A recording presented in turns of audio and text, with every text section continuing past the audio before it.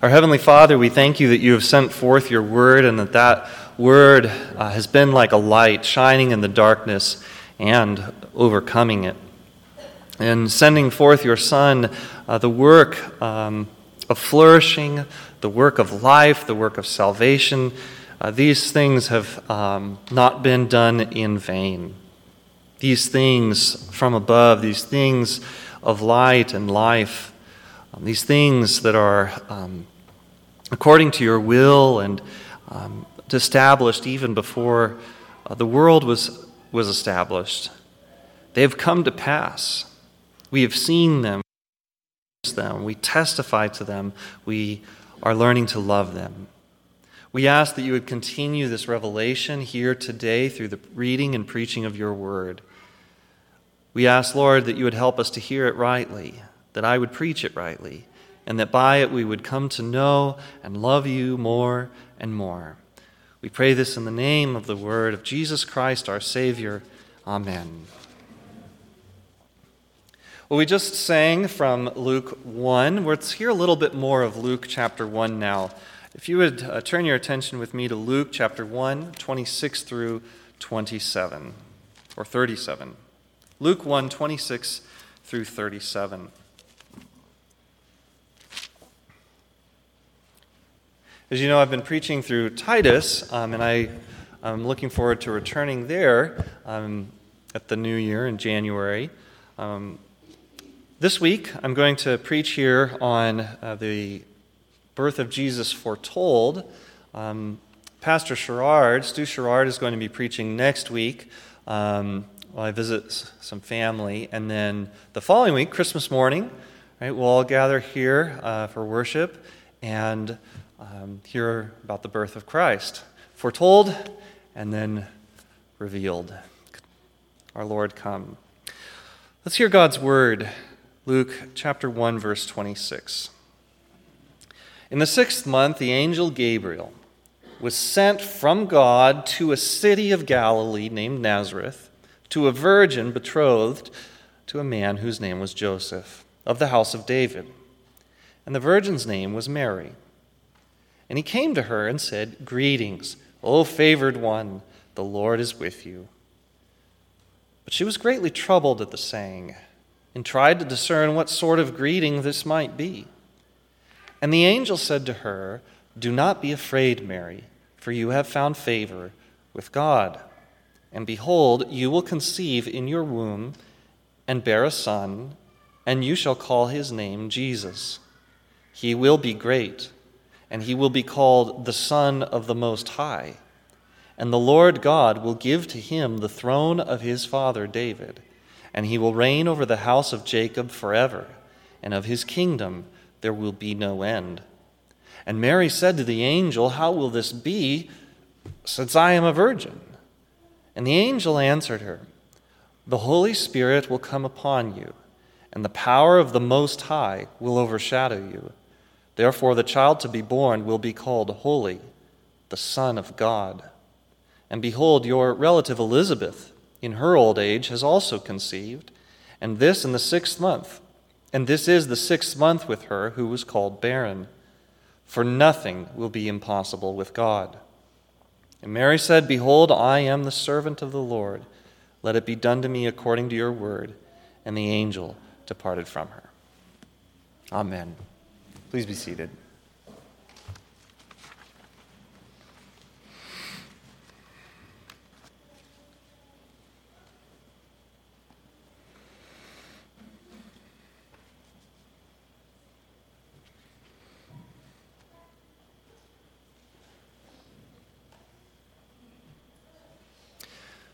Well, in this passage, God reveals to us the identity of Jesus. God reveals to us the identity of Jesus. Who people are matters a great deal. Right? We talk a lot about knowing each other, even knowing ourselves. Sometimes there are surprises in this, right? There's a lot of literature and movies in which the great reveal is the identity of a person, right? Luke, I am your father. right? There are stories in which the whole premise is built on who someone is or the relationship between these things. I have a friend who later in her life found out that she was adopted. I have known people who thought their friends were one way and they turned out to be another.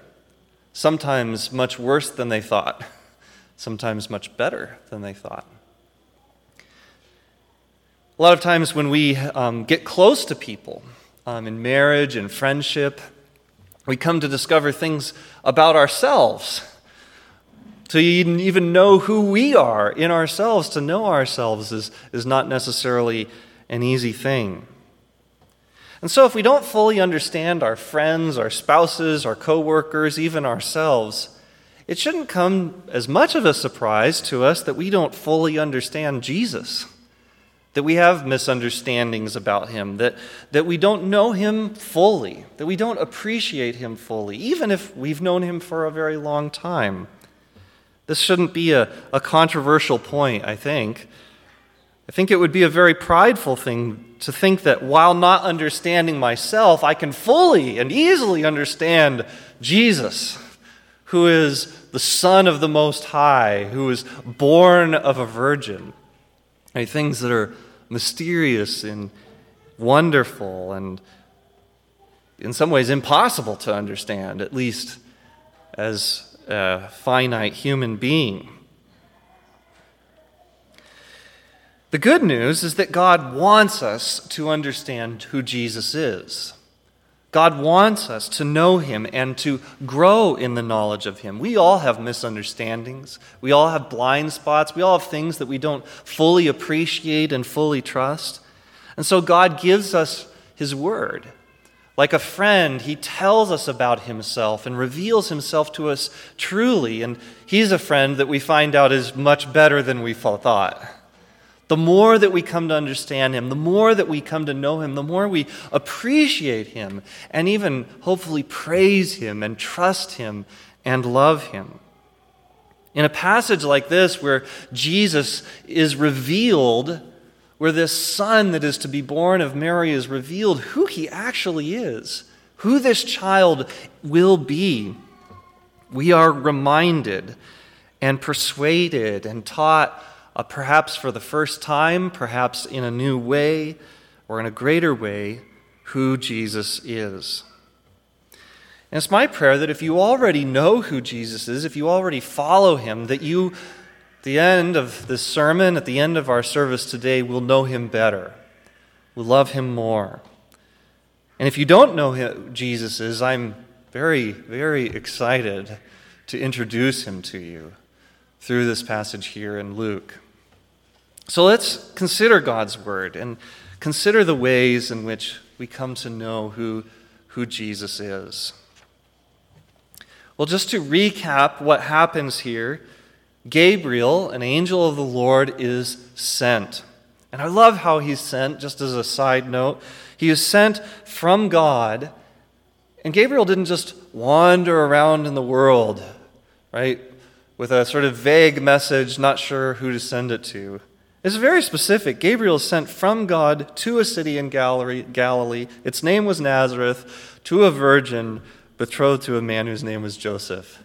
You have this sort of heavenly perspective, and then just zoom, like a map, right, on your phone. And you're zooming in, Galilee, Nazareth, Mary, right? And there she is, and Gabriel comes to her. He comes to this very specific person on whom the Lord has shown his favor. He is going to greatly bless her. He has bestowed his grace on her. And he comes to her, and he says to her, "Greetings, O favored one, the Lord is with you." It is a message right away that to us, at least in hindsight, sounds like good news. It seems that to Mary, it wasn't received exactly that way at first, or at least she didn't know how to receive it. We read that she was greatly troubled at hearing that. "Greetings, O favored one, the Lord is with you." It says she was troubled at that saying. And she tried to discern what kind of greeting this would be. Trying to think, why would she be troubled? Perhaps there are other explanations. I'd love to talk to you about this, but my best guess is that she felt like I kind of feel when my kid's school calls. Hello, Mr. Chelpka. Hello? Why are you calling me? Right? There's this sense of, is there something wrong? Right? Even though there might be a greetings and we'd like to talk with you for a moment, you sort of take a deep breath and you wonder, what's about to happen? Or the doctor's office, or the bank, or this is the police department. We'd like to talk with you for a moment. Yes? What kind of greeting might this be? I think this happens when we are under the authority of others and we're submissive to them in some way or another, right? When an authority figure comes and speaks to us, we wonder what kind of message this will be, even if it's a greeting and a powerful one like this. All the more so when it comes to us from the Lord God, an angel coming to us with the authority of God. Even with this good news, when we come, the closer we come into contact with the Lord, whether it is through His servants like this, through His Word as we read it throughout the week, the closer we come to Him, the more we understand Him, often the more we feel the weight of our sins, the more we realize how different we are from Him, how awesome and holy, how set apart He is. You remember Isaiah when he was caught up into the heavenly places, right, to receive this calling to be a prophet. He says, "Woe is me! Right? I am a man of unclean lips among a people of unclean lips."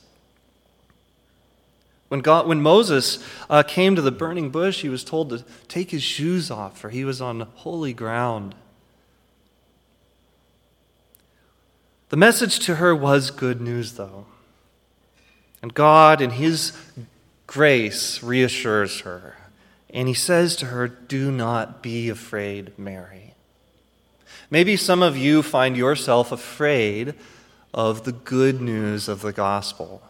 Yes, you know it's good news. Yes, you've heard Amazing Grace. You know those ideas. You've thought about that. But when you think about the God of all the universe, the God who has given the law, the God who requires all holiness of us, coming to you and saying, "I love you and I want to be close to you," maybe there is something in you like it was in Mary. Maybe there's some fear there. Well, the Lord says to you what He says to Mary: do not be afraid. When He comes to us in His grace, we don't need to be afraid, but we can boldly and confidently embrace Him and the good news of that message as it comes to us in Christ.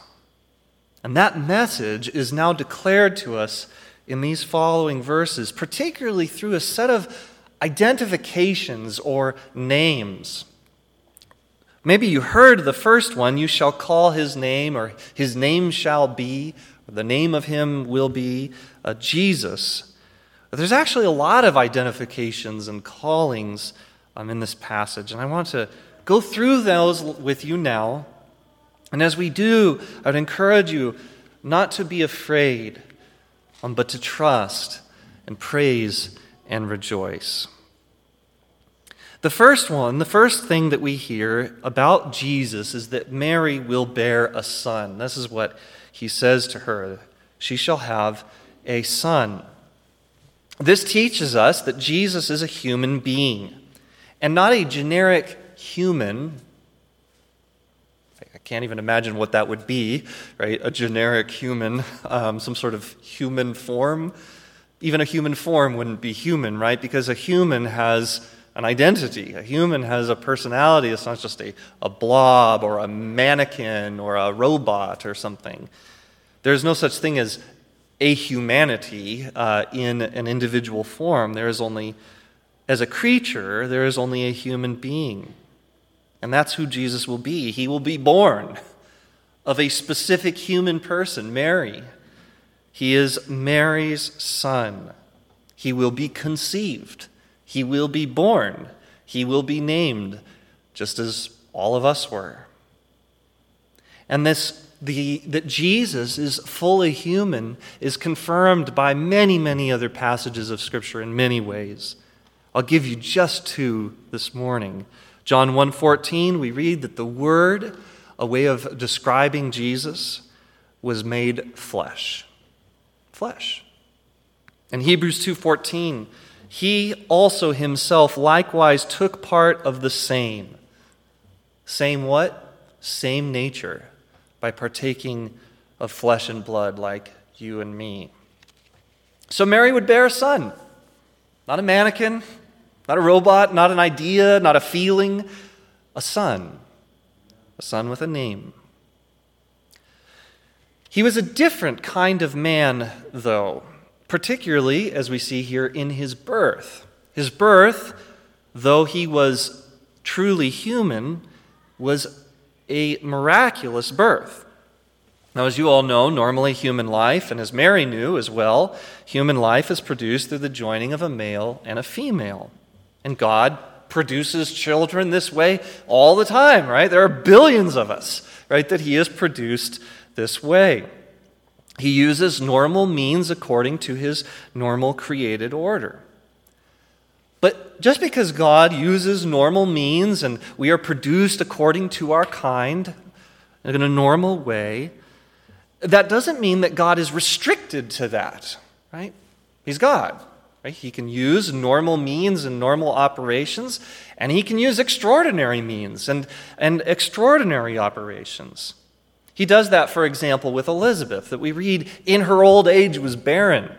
She wasn't able to have a child. And yet, God produced a child in her, a miraculous thing. Yes, still the joining of male and female, but past an age where that was possible for her. We have other examples of that in Scripture as well, right? Sarah was unable to produce a child. She laughed when she heard that she was going to have a baby. Me in my old age? I don't think so. And yes, she did. Right? God uses normal means, but he doesn't have to use them. He's God. He's not bound to them. And we have actually other examples of human beings produced outside of normal means, even outside of the joining of male and female. Who am I talking about? Yeah, Adam. Adam, a real human being out of which all of humanity came to be, was formed out of what? Dust. If God can form Adam out of the dust of the ground, surely he can form a child in the womb of Mary out of whatever he wants. I don't know exactly what he used or how he used it. He doesn't tell us. But he did it, and he certainly can. And just as Adam, and we might add Eve as well, who was formed out of a rib from Adam's body, just as God can produce the beginning of all humanity and all of humanity flowing from these two very real human beings, he can do it again. And he does in Jesus. This makes Jesus different than John, different than Isaac. And it marks him as human like Adam, but also kind of a new Adam. Right? Jesus he is marked here as this one who has this miraculous birth, as one who represents a new humanity, a new beginning, who will represent a new humanity, a new beginning. And Scripture actually talks about Jesus this way. In Romans 5 and in 1 Corinthians 15, he's called a second Adam. And he is compared to Adam in various ways. We'll save that for another time. The point here is just now that Jesus is truly human, and he is born in this, and he becomes human in this very miraculous way. It shows us his place and his importance in the history of the world, and it reminds us that God is at work. Next, we come to his name, Jesus. Precious, wonderful name of Jesus. Now, the name of Jesus, like his humanity, is both ordinary and special. It's a Greek version of Yeshua or Yahshua or Joshua, a common Jewish name. Common. Used frequently. We see it in both the New Testament and the Old Testament. We have lots of examples of it outside of the Bible as well. But though it's a common Jewish name, still used commonly in various forms today, Joshua included, Jesus, Jesus, and many, many others, many other versions of this. It's also very special. Right? Even though it's a common name, it means Yahweh is salvation. And that's a very special thing. He is given a name that points to his significance. He will be the Savior of his people. It also points to the one whom probably the most famous Joshua in the Bible, and the most famous, other most famous Joshua in the world, the Joshua of the Old Testament, who would bring to completion that work of exodus of God's people. Jesus would bring us out of darkness, like Moses brought his people out of Egypt, but he would also bring his people into the promised land as Joshua did. Moses died before entering the promised land. Joshua took that ministry and that office of Moses and continued it on. Jesus does both. He is both the Moses and the Joshua. And that includes, by the way, perhaps the thing Joshua is most famous for, which is the defeat of the enemies. The salvation that comes, Yahweh's salvation, the salvation that comes, would come and demonstrate a power over the powers that are arrayed against God and his people.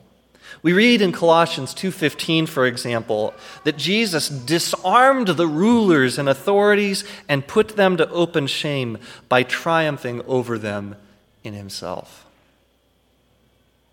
Isn't that amazing? So when you think and you read about the Old Testament, when you read about the battle at Jericho, right, for example, and the walls came tumbling down, right? And you think about all of the different battles that Joshua fought and the way that the enemies, when Joshua was in the hands of the Lord, they just fell. They fell. It was like he almost had to do nothing. Blow the trumpets of judgment and right? Same thing. When Jesus comes, he comes oftentimes in surprising ways. He comes in weakness. He comes in humility. He comes and he just conquers sin. He just conquers death. He conquers the devil. It's amazing. So this is Jesus. This is Joshua. All right, next we come to verse 32, and he will be great. Megas is the Greek word. Mega, right? He is great. He will be great. He will be called great. This greatness here most likely refers to his preeminence in all things. Of course, according to his divinity. We read that John, right, his cousin, who is prophesied about here as well, once he is born and comes and becomes John, right, the Baptist, later on, that prophet, John, speaking about his cousin, says in John 1:15, we read, John testified about Jesus, and he cried out saying, "This is he of whom I said, he who comes after me has a higher, a greater rank than I." Why? Because he existed before me. John, his older cousin, by 6 months or something like that, says, he existed before me. How can he say that? When he knows full well, as his mother and his aunt would testify to, that Jesus was conceived after himself. Because he knows that Jesus is the Lamb of God who is sent by God, who is God, who came to take away the sins of the world. An amazing confession of faith on behalf of John the Baptist. Jesus is great according to his divinity. He is God. But also according to his humanity. People picked up on this, we might say. John 8:53, naysayers say, "Surely you are not greater than our father Abraham who died. The prophets died too. Who do you make yourself out to be?" People perceived his greatness in, well, all kinds of ways. His miracles, his teaching, he spoke with authority, the way in which he loved and cared and pitied, the wisdom with which he carried himself and lived his whole life. Who is this Jesus, they wondered, and that greatness of him would be made known. Jesus prophesies in Matthew 12:48, and he says, "The queen of the south will rise up with this generation at the judgment and will condemn it, because she came from the ends of the earth to hear the wisdom of Solomon, and behold, something greater than Solomon is here." He's referencing this time when the great King Solomon, the son of David, was visited by the Queen of Sheba. The Queen of Sheba comes, and she's amazed at the wisdom of Solomon, the greatness of his power, the extent of his wealth, the extent of his wisdom. She's just blown away. And Jesus says, she will rise up with this generation at the judgment, and she will say, something greater than Solomon is here. Jesus will be shown to be the great one, the greatest one. And I love this passage. Later in John's life, after he is, later,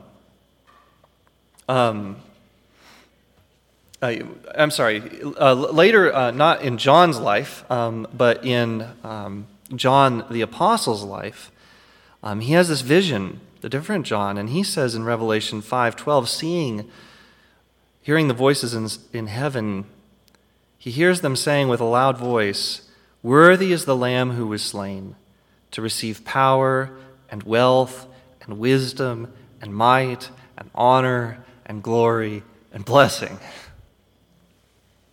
He will be called great, not just by those here on earth, but the angels, Gabriel and others, surrounding the throne of the Lamb, singing out with a loud voice, "Worthy is the Lamb who was slain," died, to receive power and wealth and wisdom and might and glory and honor and blessing. All right, continuing on, not only is he great, our Jesus, he is called the Son of the Most High.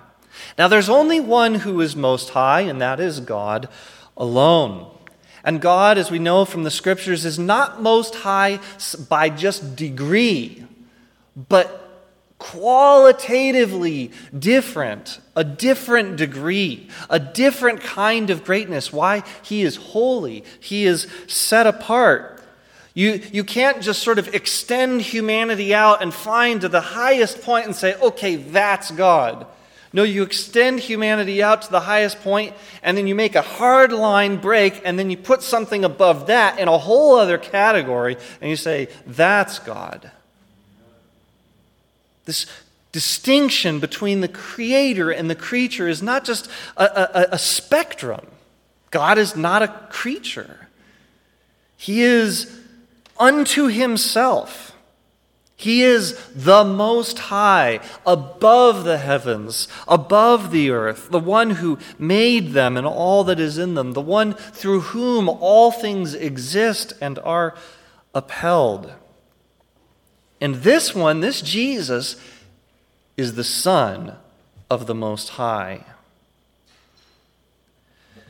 Acts 7:48 says, "The Most High does not dwell in houses made by hands," quoting Solomon. Mark 5:7, a demon says, crying out with a loud voice, "What have you to do with me, Jesus, Son of the Most High God? I adjure you by God, do not torment me."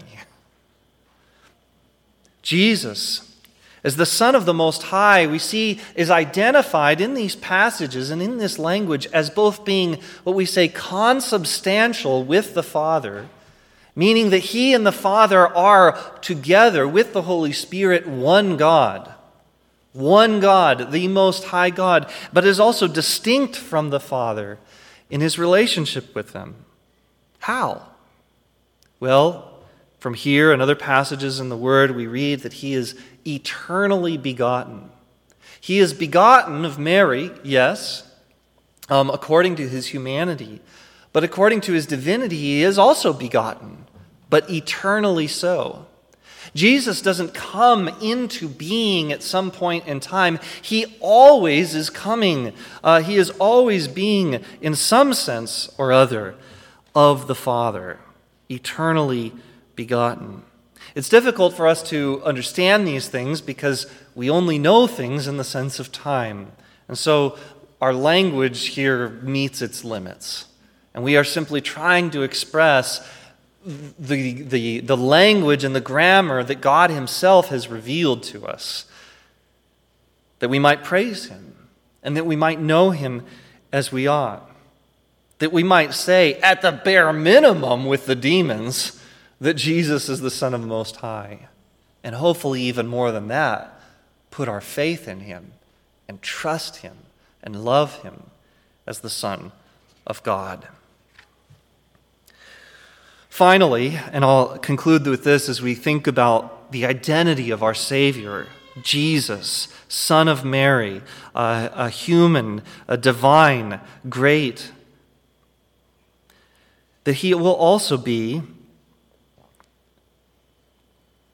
the son of David. We read that he here, and this is verse 32, the Lord God will give to him the throne of his father David, and he will reign over the house of Jacob forever, and of his kingdom there will be no end.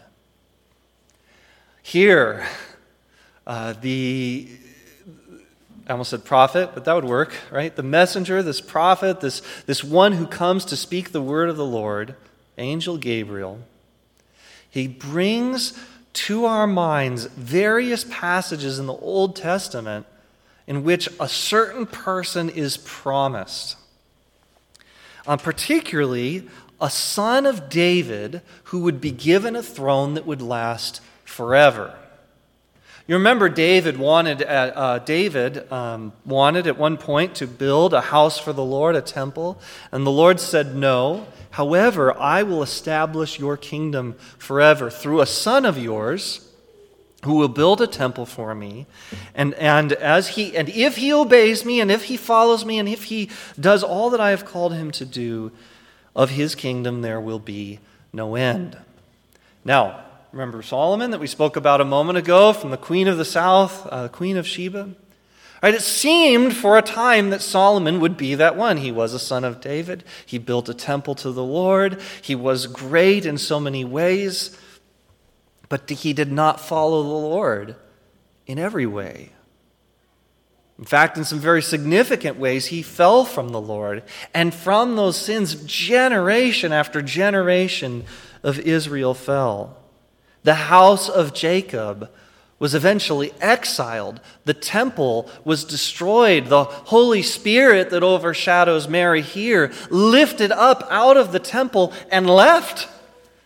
And God sent his people away, this land which Joshua had brought them into, now they were exiled from.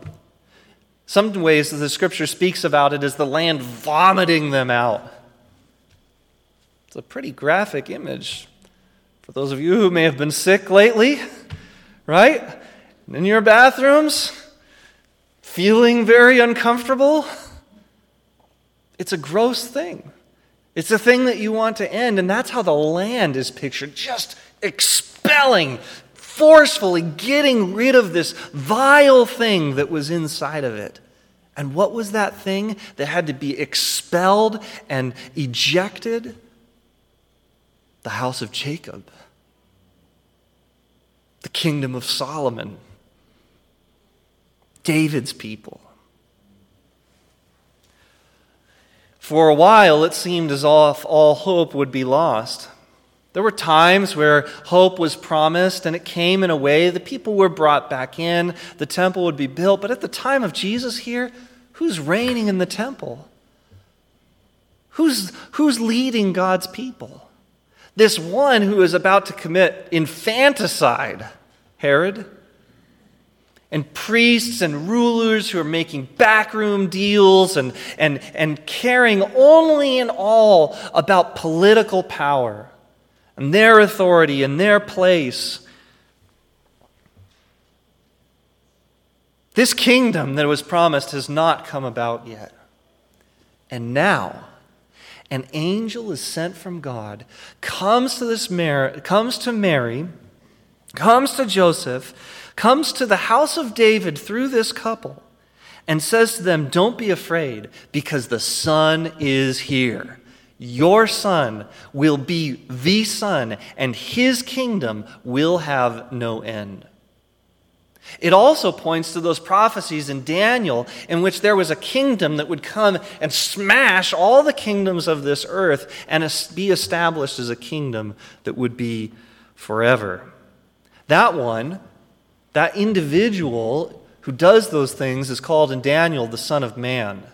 And it's the chief way Jesus used to describe himself throughout the Gospels.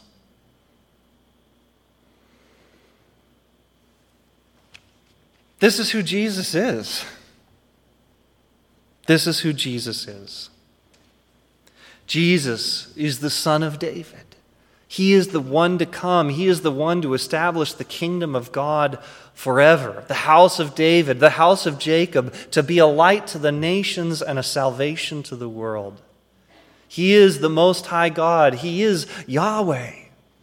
He is the one, he is the Joshua. He is the one who comes into the world to save and bring salvation. He's the one who brings the people out of the slavery of Egypt and the slavery of sin and slavery to the devil and sets us free. He is great. He is divine, and he is human.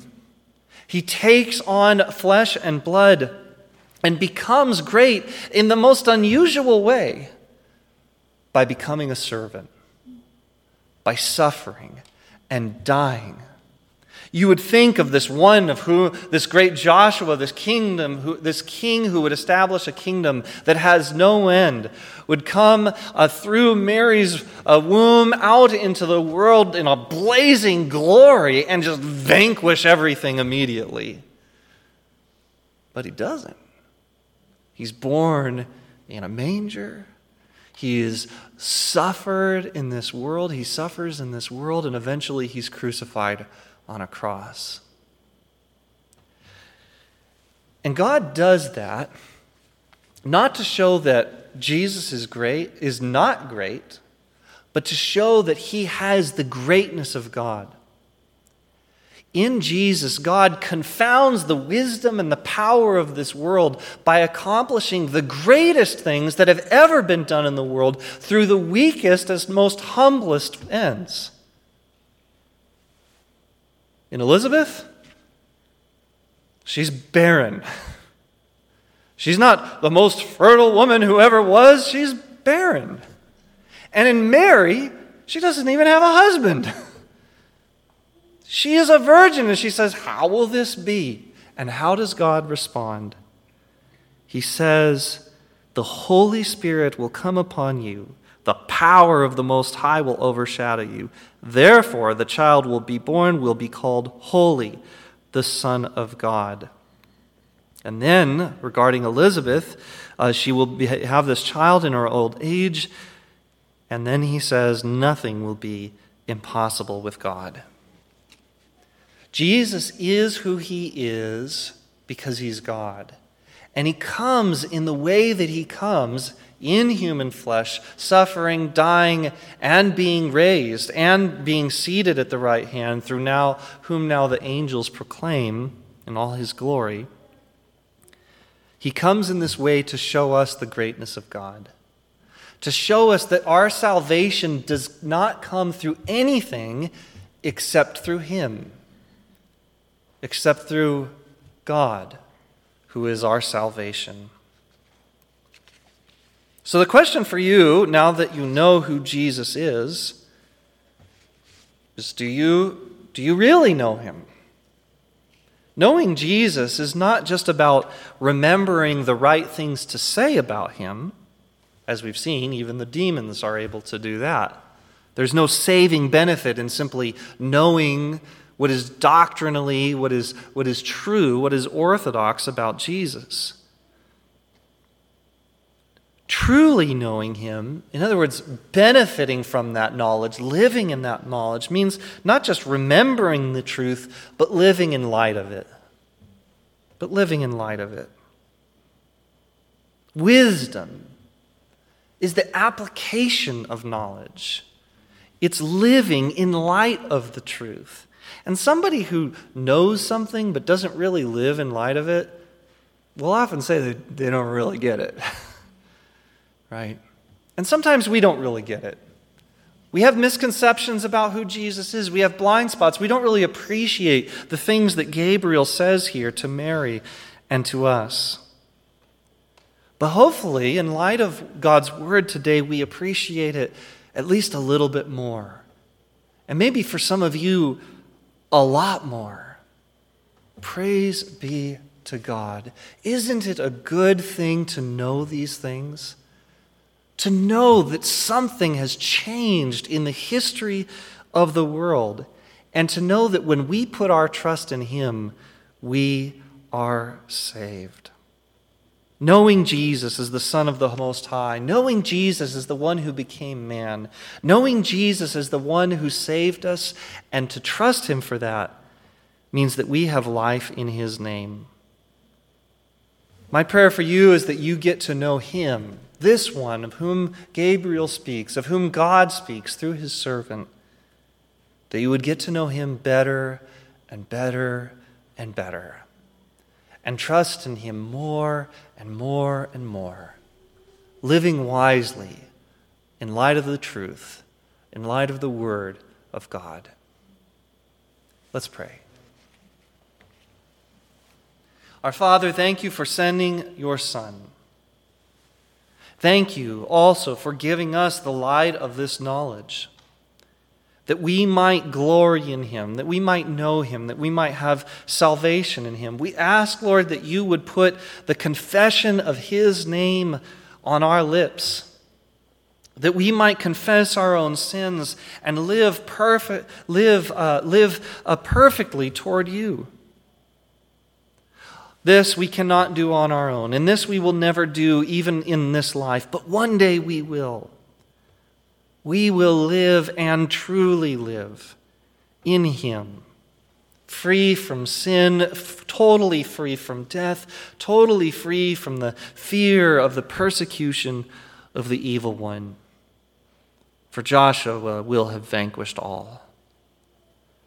Lord, until then, we ask that you would help us to put our faith in Jesus and in Jesus alone. Let nothing else in this world and in our lives and in our hearts take his place.